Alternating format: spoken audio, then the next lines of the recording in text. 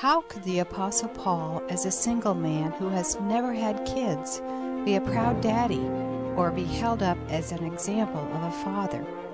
In 1 Thessalonians chapter 2, he challenges especially you as fathers with a life vision, a goal you should set for yourself in raising each of your children and how you can reach it. Let's join our study leader Dave Wyrtzen as he begins today by proudly sharing about his family and his most recent joy. We have two of our kids. Joel and Courtney live down in Austin. Josh and Laura live up in New Haven, Connecticut. We've got granddaughters that live up in New Haven. And then we have Roll Tide. We have two of our kids, Harvey and Janae, live over in Tuscaloosa. Here is H.A. I want you to look at H.A. He's only a couple months old, but he's already wearing 6 months' clothes. You say, well, Dave, you just showed us a picture of Janae, and then you look at fat H.A. He is being nursed. I'll never forget when we had our first son, Jonathan. It was like launching the space shuttle with my mom and with Mary's mom for Mary to nurse Jonathan and Joel. In fact, the grandmothers were so uptight and made it so tough, it was almost impossible to do that. That's all changed, praise the Lord. Right now, nursing babies again and not just using formula and all that, it's become a really big thing. One of the images that I want you to think about is that tender image of Janae nursing H.A. Because unbelievably, a single apostle named Paul is not going to be embarrassed about using the tender imagery of a nursing mom to represent him. How in the world could the Apostle Paul compare himself to Janae nursing H.A.? What does that have to do with anything? Then he's also going to talk about the fact that he is an incredible example of a dad. And he's a single guy, so that's another twist. How in the world could the single apostle that never had any kids, how could he be held up as an example? I also want to speak to you, if you're an unbelieving dad, we're thrilled to death to have you here. And I just want to be honest with you. As a preacher, the reason I would be turned off about Christianity is, as I talk to guys that I worked with in construction years ago, guys just through the years, I've kept in contact with guys that work at the steel plant, guys that work at the cement plants in town, guys that are policemen. As I interact with guys, and before they find out that I'm a preacher, and we're able to talk honestly, a whole bunch of them will say, I'm turned off about this Christianity thing. And I'll say, well, why are you turned off? And a whole lot of times I hear a story like this. Preachers are just charlatans. They use their tongue. They use their oratory to just make a lot of money, to win people over, especially those that don't really think things through. And a lot of them tell stories like they used to be involved with a youth pastor. The youth pastor really touched them. And then the youth pastor got an opportunity to go to a really big church and just abandoned them their junior year, just before they went to their senior year. And the teenager that's now become a grown man is all turned off because they said all this person was in. It was just a career choice, just a professional choice. Anybody ever heard arguments like that? We all have. What I want you to think about today is, before you opt out of following Jesus, because I want to separate being part of Christendom, being part of Christianity as a religion, and really getting into having Jesus live inside of you.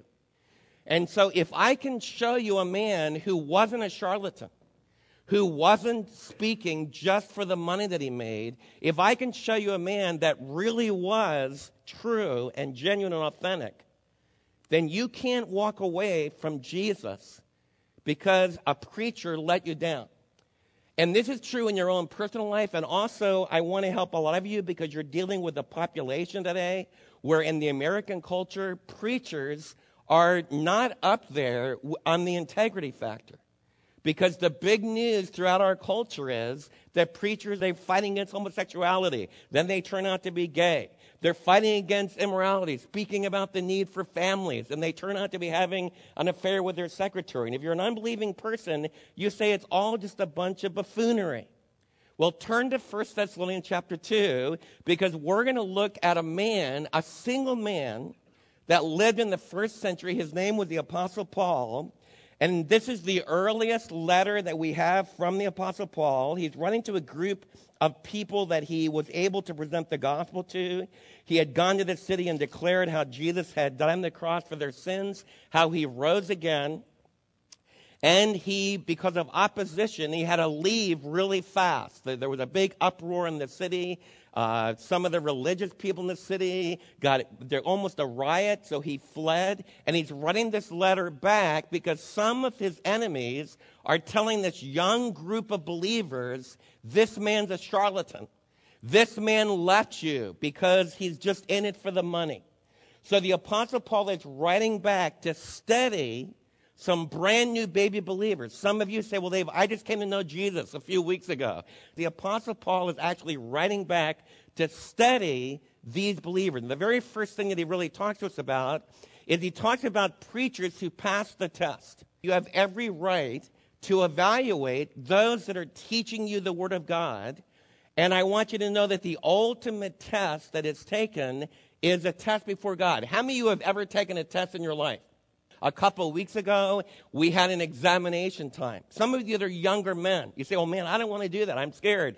Because all that emotion of taking a test, you need to get over that. Because the Lord wants you to be able to give evidence to your brothers and sisters in Christ the way that he's working in your life. Where did all this idea that spiritual leaders need to be examined, where did that come from? It came from the Apostle Paul. The Apostle Paul said, let a man first be examined and then let him serve. But he wasn't just someone who gave tests to others. He himself was wide open to the test. People with integrity, people that are authentic, have no hassle at all with you examining them. They're not uptight about that. So he begins, if you look at chapter 2, verse 1, he begins like this. You know, my brothers, and your sisters will be included in that. Right away, the Apostle Paul is continuing this idea of the closeness and the intimacy that he has with his fellow believers in Thessalonica. And this is all a family setting. The church in the New Testament is a family, not an organization, not a business. It is an intimate circle of brothers and sisters and daddies and mommies and children. You'd say, where did that come from? Look at this passage. In fact, this is a passage where as a dad, you should be going back to. And as a grandfather, I need to be going back to this passage continually. So he sets out, he's saying, brothers, you know what I'm telling you. That our visit to you was not a failure. He's saying, when I came and presented the gospel to you in Thessalonica, when I told you and I debated in the synagogue, and then as I was thrown out of the synagogue, and I worked on making leather products and tents in the ancient world, and I talked to you as people came by my shop, and as you began to hear what Christ had done, it didn't prove empty. It produced results. As I talk to you today, many of you can remember. I remember when I heard that Jesus died for me. I remember when I learned that Jesus rose again. And some of you are saying, I received that message. Some of you, isn't that true? Then what Paul would say is, when you heard the gospel, it had results in your life. It wasn't empty. And what I want you to do is to have tremendous confidence in sharing with your neighbors on your street. And sharing with friends at work. Sometimes I've learned it takes almost a lifetime, but you can be really confident of the power of the gospel. The Apostle Paul is saying, when I came to Thessalonica and I presented the gospel to you, it didn't produce emptiness. It produced life. It was powerful. So that's what he's reminding them of this tremendous movement of the Spirit. He says, we had previously suffered and been insulted at Philippi, as you know. But with the help of our God, we dared to tell you his gospel, his good news, in spite of strong opposition. What the Apostle Paul is saying here is that he had previously been in the city of Philippi. If you read the book of Acts, you find out that in the book of Acts, they had been actually beaten as Roman citizens, which was very unjust, and they'd been thrown in prison. It's a very famous story. In the middle of the night, Paul and his sidekick Silas were singing. There was a big earthquake that took place. All the prisoner chains were set loose. The bars fell down. Paul and Silas could have walked out scot-free, but instead they gathered all the prisoners. Nobody escaped. And the Philippian jailer, instead of killing himself, which would have been what a Roman jailer would do if his prisoners escaped, instead, the jailer received Jesus as a Savior. It's one of the most powerful stories. My brother Don loves to use it about the power of worship. When you really sing and you really praise, there can be earthquakes and people are set free.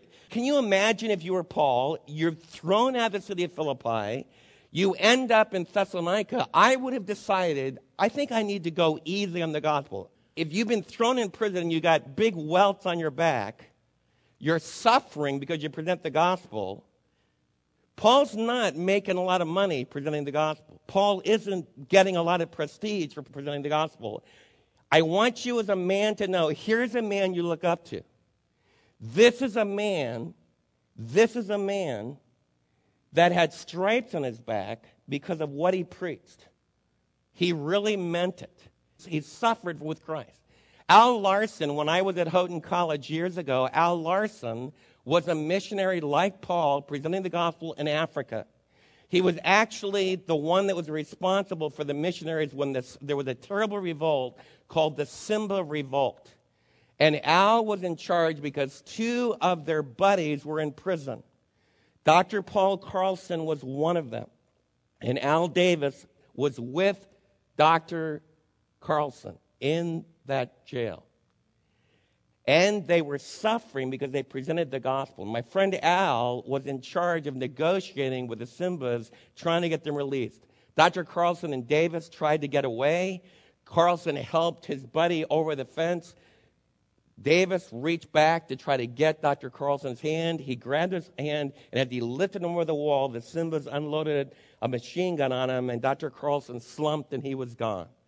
And he was a martyr for the cause of Christ. And I'll never forget Al Larson weeping as he told me this story when he came to visit me in college. And I'll never forget the young man saying, here was a man whose one of his friends had died for Christ. He was an authentic man, and that made a great impact on my life as a young man. As fathers and as grandfathers today, the Apostle Paul is saying, I'm an example of a man that you can trust. I'm authentic because I've suffered for what I believe and what I say. So he tells them about that past heritage. And what convicts me about this as a dad is sometimes I'm scared to present the gospel just because someone might reject me. Anybody feel that? I don't want to be laughed at. I don't want someone to ridicule me, and it keeps me from sharing the gospel. The example of Paul as a man who had stripes in his back helps me to get over that. Because sometimes physical opposition is easier to handle than psychological, emotional opposition. I want Paul's example to help both of us as men and women, all of us, to get over our hesitancy to proclaim the gospel. Not just invite people to church, as good as that is, not just talk generally about Christianity. People need to hear your testimony about what the crucified Christ and what the risen Christ has done in your life. The Apostle Paul goes on, and he talks about what was the basis of that power that his proclamation of the gospel had. Look at verse 2. For the appeal we make does not spring from error or impure motives, nor are we trying to trick you. Three important things. If you want to influence people, the Apostle Paul is saying that you need to be speaking the truth. As a dad, you want to be sure that what you're teaching your kids is you can say to them when they graduate from high school, start to go away to college or career, you can say, what I taught you was not erroneous. It was true. It was free from error. The only way you can do that is to really know the truth of this book. And the Apostle Paul is saying, number one, that the way I influenced you is what I told you was true. It was free from error. The second thing, he says, I didn't have impure motives. How many of you have ever had someone that's trying to persuade you of something and you're saying, man, something's fishy here? The motives aren't clear.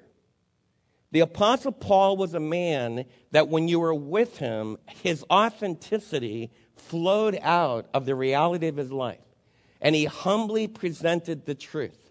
He's saying, I had no impure motives. And the word impurity is often used. He had no sexual motives. He wasn't trying to do things with women that were illegitimate. But it also is a much broader thing. There's no impurity. He wasn't in it just for the money. As he goes on and shares, he says that we did not have impure motives, nor did we try to trick you.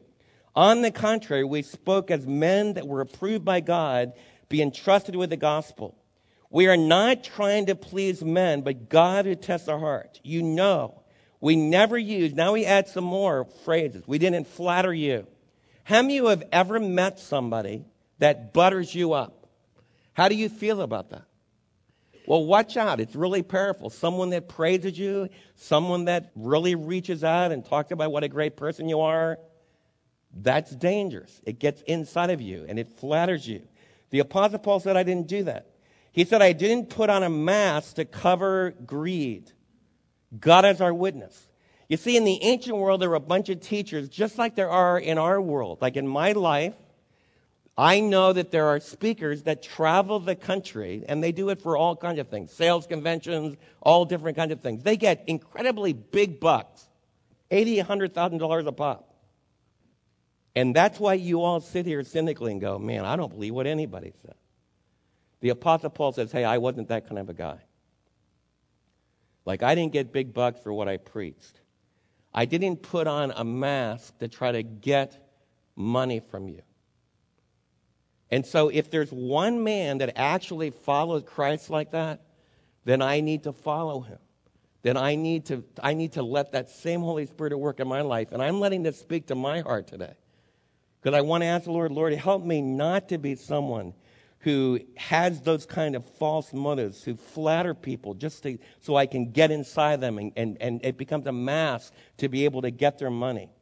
And the big thing, he says, God is our witness. We were not looking for praise from men, not from you or anyone else. One of the most important things is for us to realize that ultimately every single one of us, especially as fathers and as grandfathers, we need to be letting God test our heart. And we need to be asking the Lord if we're pleasing God. Instead of being a man pleaser, we need to be a God pleaser. For example, I've been doing this since 73, since I was in my early 20s. As I talk to young pastors in their training, a lot of pastors are really concerned with the way you're going to react. And I want to teach them. It's important to begin where you're at. It's important to talk in words and symbols and phrases that connect with you. But you want to be really sensitive as an audience of believers. Is someone just telling me what pleases me, what I respond to, or do they talk to me about things that I know that God really wants me to hear, and sometimes it cuts right across what pleases me? You know what I'm talking about? If you're really going to hear a person of truth, and when I try to train young guys in speaking, when women are sharing in youth groups and women's groups, it's really important for you to open this book, and even if this book cuts across what pleases your audience and they are tempted to reject it, you need to hang in there. The Apostle Paul wasn't trying to please men. He was trying to please God. And he's saying, I didn't live for the praise of men.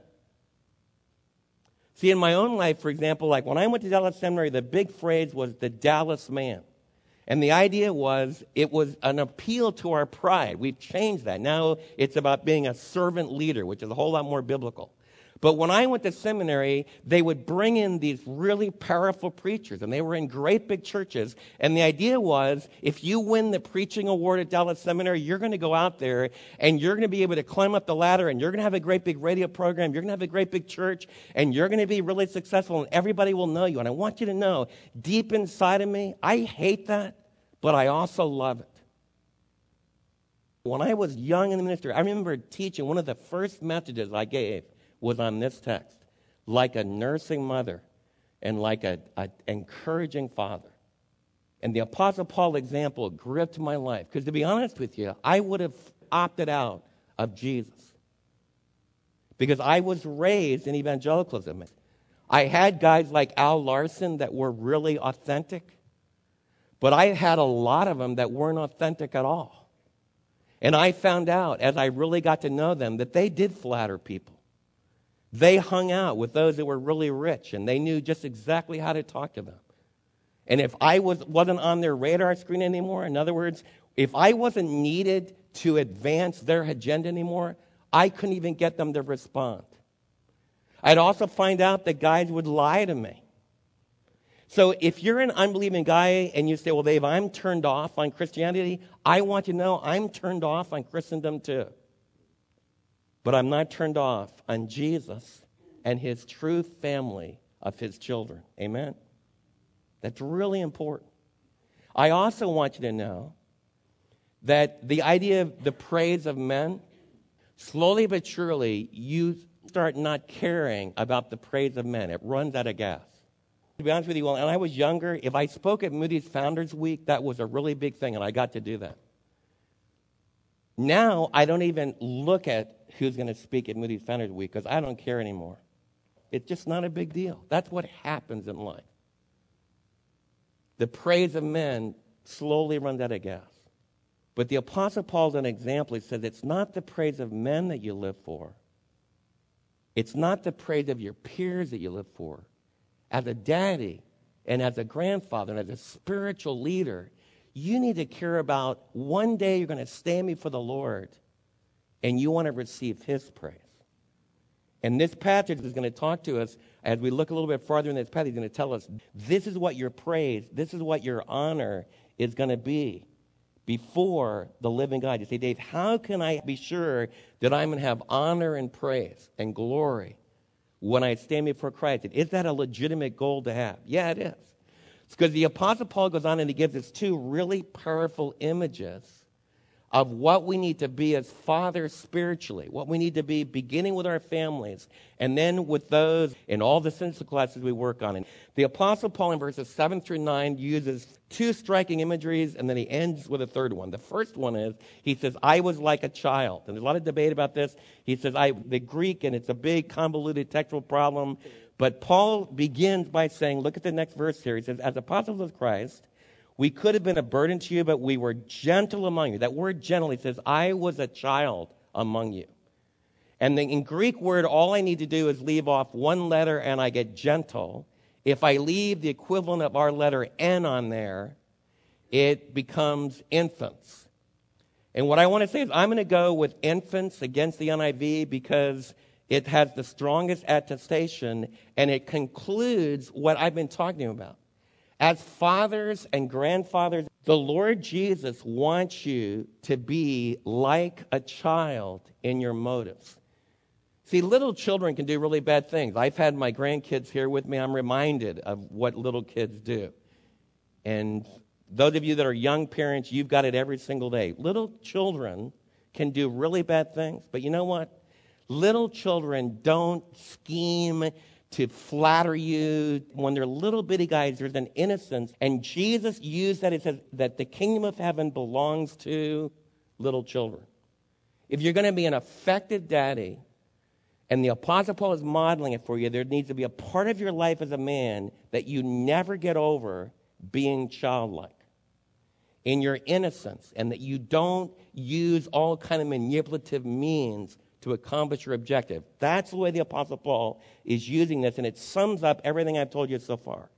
Then he uses a second image. He jumps right away. He says, I was like an innocent child among you. Then he says, I was like a nursing mother. So Paul was one of these he-men, a very masculine man that was calm enough and settled enough in his masculinity that he could use a really powerful imagery of a nursing mom. I'll never forget when I was a little kid, Dave Cox, who actually served on our church staff and now laboring in Brazil, his mom, Mary Ann, and his dad, Dave Cox, were living with us in New Jersey when David was born. And they brought David home from the hospital. Mary Ann and Dave were sleeping in the room right at the top of the stairs. And I'll never forget running up the stairs and bopping into the room, and there was Mary Ann, my oldest sister, nursing David. It was my first bam, wham, as a little boy, a nursing mom. And it made a vivid imagery. There's a tenderness. Like Janae just took to nursing like a duck took to water because she's easy, she's gentle, she just loved little HA, and the milk just flows. So now I have the imagery. Like in my boyhood, I had this imagery of my older sister nursing David. As a grandfather, Mary asked me, is it okay? Dave, are you okay? I said, yeah. One of the most beautiful images is watching my little girl that's now a grown-up mom nursing HA. And from his picture, I think she's doing a good job. And Paul says, David, are you nursing your family? Are you nursing your grandkids? Do you pull them to your side? You see, like Noah comes in. I'm getting ready early this morning, and he woke up before Mom and Dad. He comes bopping into my study. And here I am. I'm saying, man, I got to get the last minute thing. He wants to talk. I said, Grandpa, what's your favorite thing to do? What do you do? What do you do? Nursing moms gather their infant and they nurse. If you want to be a good daddy, on this Father's Day, a good daddy and a good grandfather is not afraid to think about the power of a nursing mom as one of the pictures of what they need to be. If you are like a nursing mom with your little boys and with your little girls, 99.9 of them, when they grow up, will buy into your values because that's how you move people. Paul says, I was like a nursing mother, caring for each of her little children. We loved you so much that we were delighted to share with you not only the gospel of God, but our lives as well, because you had become so dear to us. Surely remember, brothers, our toil and our hardship. We worked night and day in order not to be a burden to any of you while we proclaimed the gospel to you. Say, Dave, what is the Apostle Paul talking about? He's building this imagery. And what he's saying is, Thessalonians, think about the way that we ministered among you. And what he says is, I shared with you not only the milk of the gospel, but I also gave you myself. A nursing mom is giving part of herself. Now get this. Dad, if you don't learn anything else on this Father's Day, a lot of dads that I meet talk. They teach really well. They teach Sunday school classes. I have friends that were raised by preachers' kids. They are really good at verbal communication. And that's not where your kids learn most of what they learn. Most of what your kids learn is unspoken. It's your life. And that's the hardest thing for you to give. Like as dads, you love to teach. It's now time for family devotions. And you wax eloquent. And you teach your wife. You teach your kids. You do everything. And that's a great thing to do. But the Apostle Paul is telling you something really important. Do you give your life? Dad, you know what your wife wants more than anything else? She wants your life. She wants you. Like if all you do is work and watch sports, you're going to lose your wife. You're tempting her really badly because what she wants is not just your words. She wants your being and your life. Your kids, it's sharing your life.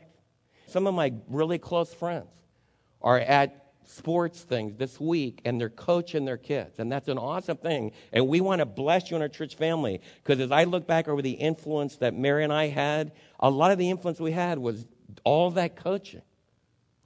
But you know what? I can coach my kids. I can teach them all about basketball, teach them all about soccer. I can train them. I can use my skills and not be present with them. We can go to McDonald's when we're done with the game. And I talk with all of my friends, and I'm totally unaware of this kid. H.B. London told about his dad. He wrote in his dad's memorial stone, he was a great preacher. But he told a bunch of pastors up in Illinois, he said, my daddy took me to all the big league games. but he flattered. I sat in the corner, and he talked the whole game with all of his friends. And he took them to the big game, and he was able to get them to give them the money he needed, and to get them to support his ministry. And he says, I'll never forget it, as his son, sitting way down at the end from my dad, watching my dad. My dad didn't even know I was there. You know what I remember about my own dad? I don't remember him speaking in Madison Square Garden. I remember that in the summer at 4 o'clock every day at Word of Life Island when I was 18, I met him at the beach, and we paddled around the island, and we talked while we paddled. And now as I think about it, it was a busy day. 4 o'clock is right at the end when you need to tie everything up. My dad's in heaven now, but what I remember as his son is paddling canoe. And that's what I want you dads to do. I want you to think hard. Do you share your life with your wife and with your kids? Are you easy enough in your relationship with the Lord? And that leads to the final imagery. He says, I was like an encouraging father. Look what he says. When he says in verse 10, you are witnesses, and so is God, of how holy. That means Paul had a godliness. The word holy is not just used of perfection here, it's used of a godliness. He had a right character. This word that's used here, the way Paul's using it here, means that I could talk to Paul's peers, and they would know that he told the truth, he was ethical, that there wasn't things underneath, he was blameless. We are among you who believe, for you know that we dealt with each of you. And see that individualism? We dealt with each of you as a father, and as a father deals with his own children. Now, this is what Paul says fathering is about. It's encouraging. So he's picking up the imagery of the childlikeness, the nursing mom, encouraging, comforting. And then we have a word that's stronger, which is admonishing and urging. And you do need to challenge your kids. As a dad, as a grandfather, you're responsible to be one that's challenging your kids. What do you challenge them to do? To live worthy of God, who called us into the kingdom and his glory. What was Paul's glory and praise? He said, when I get to heaven, he told the Thessalonians, he said, when I stand before the Lord, he said, it's not going to be that I'm a great theologian. Paul's the greatest theologian in the Christian church. But it's not going to be that at all. Paul was the most effectively used writer in the New Testament, and it's not going to be that. You say, well, Dave, what's it going to be like when the Apostle Paul comes before Jesus, and Jesus is getting ready to say, well done, good and faithful servant. You know what Paul says he's going to do? He's going to turn around, and he'd say, Lord Jesus, these are the Thessalonians. These are the Corinthians. These are the Romans. These are the Bereans. These are the people that came to know you through the power of your Spirit when I told them the gospel, and they grew in you. He's saying, I'm a single man, but he's saying, these are my kids. They're my glory. They're my praise. This is what I bring to you. That's what fathering is about. I want my kids to know my greatest praise and my greatest glory is not my doctorate degree and not the places I've spoken. It's when I'm alone with my son Joel and we talk, and I'm with Courtney, his wife, and I know that they love Jesus. And they're seeking to raise their kids to love Jesus. And they want Mary and me to work with them to help their kids to know Jesus.